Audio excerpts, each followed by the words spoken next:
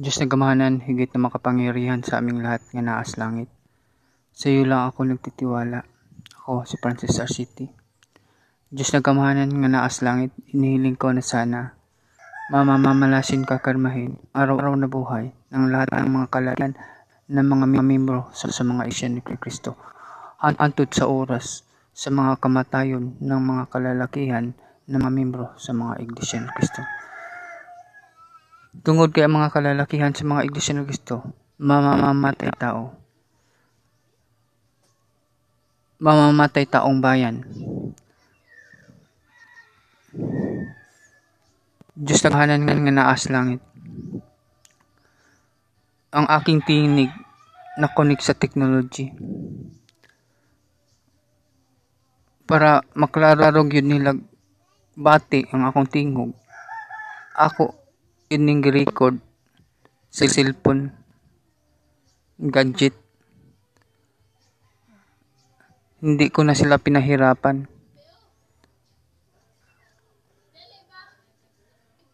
Ilang gilason ko para makakunik sa technology. Ako ning record jud sa cellphone para maklaro yung dungog sa mga kriminal na mga Iglesia ni Cristo. Mga Iglesia ni Cristo nga nakadungog karon kanako. Mga naminaw, mga nagmonitor. Katong mga ministro na inyo ratong grupo ha, mga Iglesia ni Cristo, kapwa rato ninyo membro sa Iglesia ni Cristo dati. Ang panahon ng Aquino administrasyon, maraming mga ministro na inyong gitiwalag, mga kasama rin ninyo. Pag dumala ng Iglesia ni Cristo, mga ministro ng Iglesia ni Cristo, natira ngayon, nandyan ngayon sa Iglesia ni Cristo na simbahan. Kaya nyo bang ibalita ngayon kung ano ng kalagayan ng mga pamilya ng mga ministro na gitiwalag nung panahong administrasyong Aquino? Kamo mga pagdumala ng Iglesia ni Cristo, mga kriminal, mga murderer, mga matatay tao. Ano ang kalagayan ng mga pamilya na inyong gitiwalag sa mga ministro na inyong gitiwalag sa panahong Aquino administrasyon? Ano ang kalagayan ng mga pamilya na iyon? Marami yung pamilya dahil marami yung mga ministro na inyong gipangtiwalag. Ano ang kalagayan? Buhay pa ba o patay na? Kaya nyo bang ibalita dyan sa GMA7? Mga ministro ng Iglesia ni Cristo? Mga pagdumala ng Iglesia ni Cristo? Nga nagmonitor at nakakarinig ngayon sa akin? Ako to si Francis Arciti.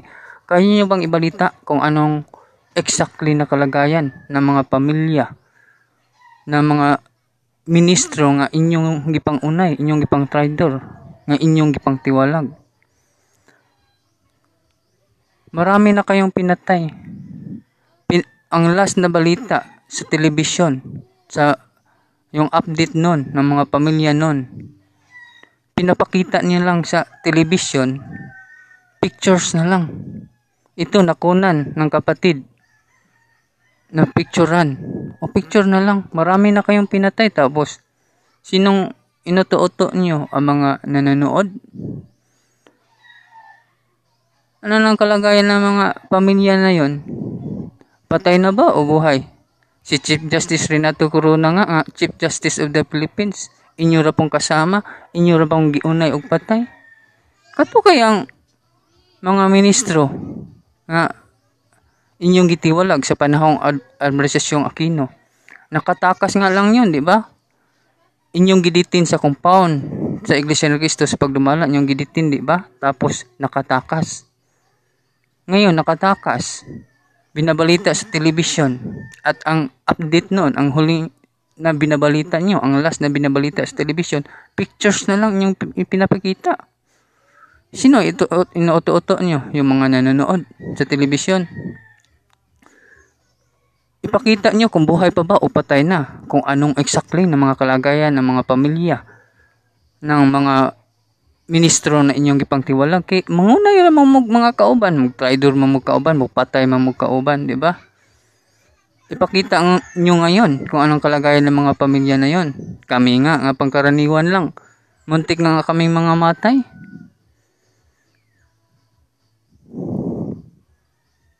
Kaya nyo ba, mga ministro ng Iglesia ni Cristo nga nandyan ngayon sa Iglesia ni Cristo, mga pagdumala ng Iglesia ni Cristo, kaya nyo bang ibalita sa telebisyon? Ipakita kung buhay pa ba o patay na ang lahat ng ministro na inyong ipangtiwalag sa panahong Administrasyong Aquino. Pictures na lang yung pinakita nyo eh. Sino niloloko nyo? Mga taong bayan, mga nanonood, mga taong hindi pa nabiktima.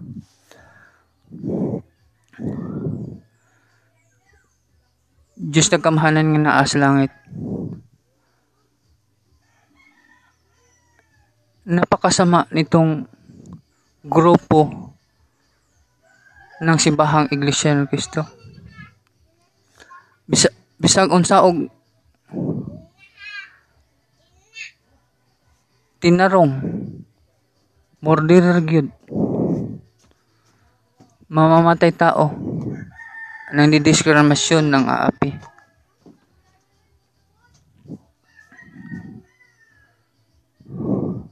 Ilang programa ron na grasya.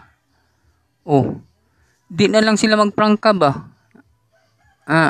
Kining mga opisyales sa gobyerno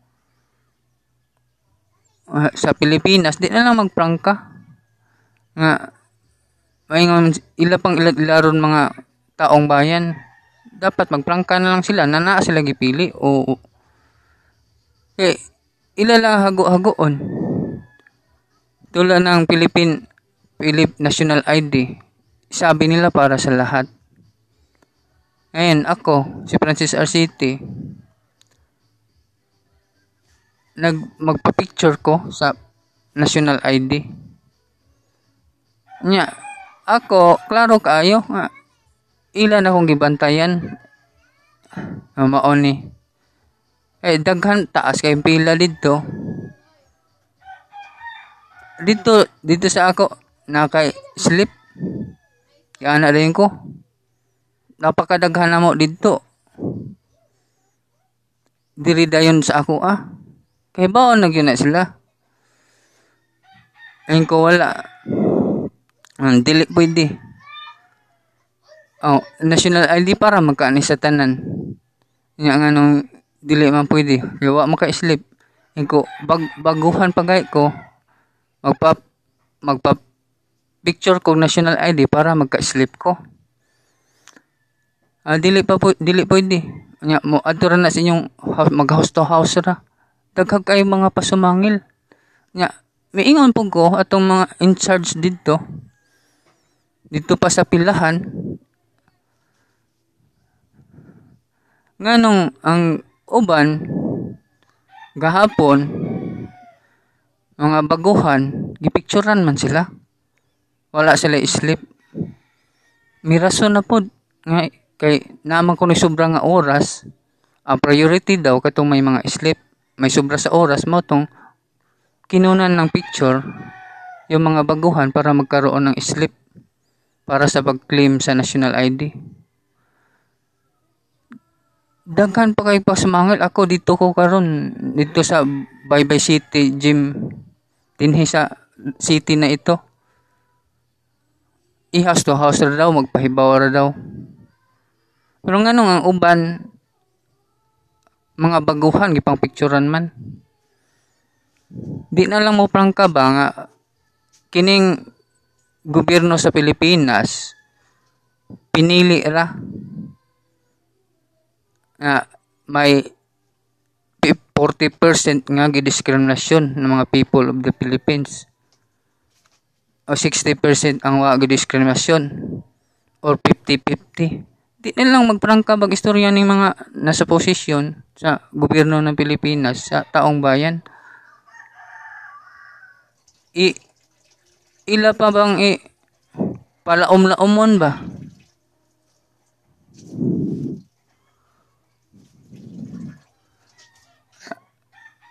Kana sa gobyerno man ta na nganong ilamang lisod-lisoron na ID raman ta na. para magkana sa tanan. Nya, may second batch. Kadaghanan na nahitabo second batch. Ang purpose nga, sinabi nila may second batch. Oh, may second batch ba hanggang ngayon? Yung National ID, may second batch daw. Sino na po inuto-uto nila? Di na lang sila magprangka. Magpalamlaom ba? Diyos ng kamahalan nga sa langit. Napakasama ng mga nasa posisyon sa gobyerno ng Pilipinas. Mga kriminal, mamamatay tao. Bisag unsaog atubang, bisag unsaog face to face. Mulikoy gyud. Daghang kay grason. Napailang giingon kinahanglan ipakita lang ang birth certificate.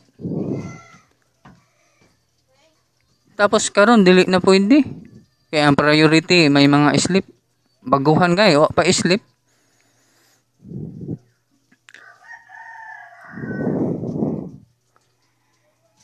Di na lang sila magprangka ka ng national ID para sa tanan o dili. Ilang inang para sa tanan. Nya, ang uban wala hingatag eh. Wala picture eh. Bisag dili kayo daghang tao dito. Dito ko karon sa gym. Dili mga to kayo daghang tao. Kagamay ra ato. Nya, kasayo pa aron. Ma-accommodate man tanan. Gikan buntag hantod hapon. Katura nga bilang. Pila ra to kagamay ra ato.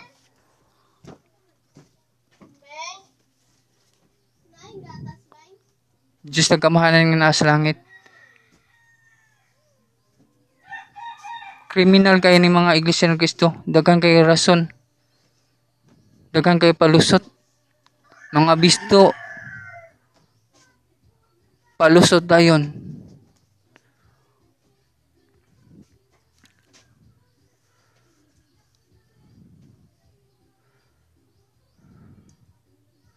Si Chief Justice Renato Corona, gipatay sa mga Iglesia ng Cristo. Ako to. Si Francis Arcite, kamo mga Iglesia ng Cristo, kamo ang impatay, may patayin kay Chief Justice Renato Corona.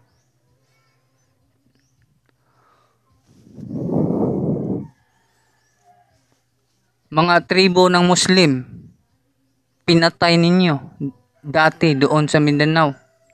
Pila na kanyong napatay, naihap na ninyo? Ang mga taong bayan na inyong pinatay? Mga kapwa ninyo membro sa Iglesia ng Cristo na inyong ipangunay og patay, inyo na naihap. Inyo ra pangwartahan. Inyo ra ang pamilya, inyo ra gagawin pagkapirahan. Itong pamilya na ito, para magkapira tayo nito, ganito ang gagawin natin. Magpulong mo, di ba? Para inyong mapagpirahan ang pamilya. Pagkatapos ninyong pakinabangan ang buong pamilya, anong gagawin ninyo, mga Iglesia ng Cristo? Inyo nang pagapat yun, di ba?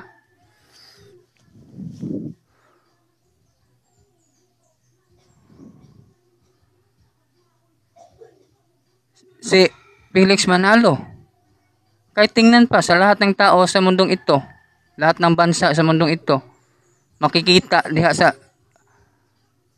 Supreme Court of the Philippines, nagireklamo ng dalaga na membro sa Iglesia ng Cristo nga nanamantala. Ang dalaga nakarating pa hanggang Supreme Court ang reklamo ng dalaga ng membro sa Iglesia ng Cristo nga gipagsamantalahan siya ni Felix Manalo. Ang executive minister ng Iglesia ni Cristo na si Felix Manalo ang nanamantala mismo sa kanyang membro sa Iglesia ni Cristo na dalaga at nagreklamo, nakarating hanggang Supreme Court. Makikita, kahit tingnan nyo pa ngayon, lahat ng tao sa mundong ito, lahat ng bansa sa taong sa mundong ito, tingnan nyo ang record diha sa Supreme Court of the Philippines. Si Felix Manalo ang nangulo sa pananamantala ng mga kababayan. Daghan kayo ng sikreto ni mga Iglesia ng Cristo. Kung Kung dili mabuking, pila na kasikreto ng mga Iglesia ni Cristo, mga crime. Mga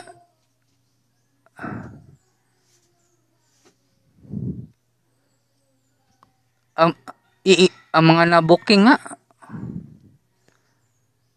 ilang ipatuo sa mga membro sa mga taong bayan, sa mga ibang tao,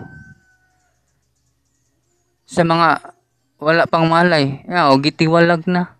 Yun, ang pagkakaalam ng pagkaramihan, kay tinitiwalag, pinaalis na sa Iglesia ni Cristo. Yun lang ang alam.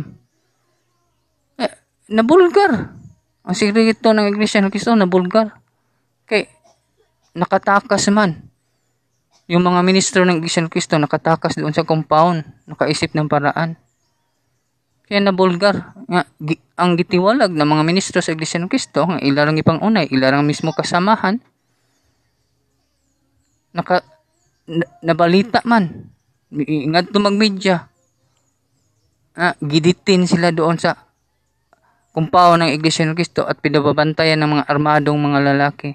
Kaya nabulgar, nahayag. Kung hindi yun nakalabas sa compound ng Iglesia ni Cristo, di yun mabalita.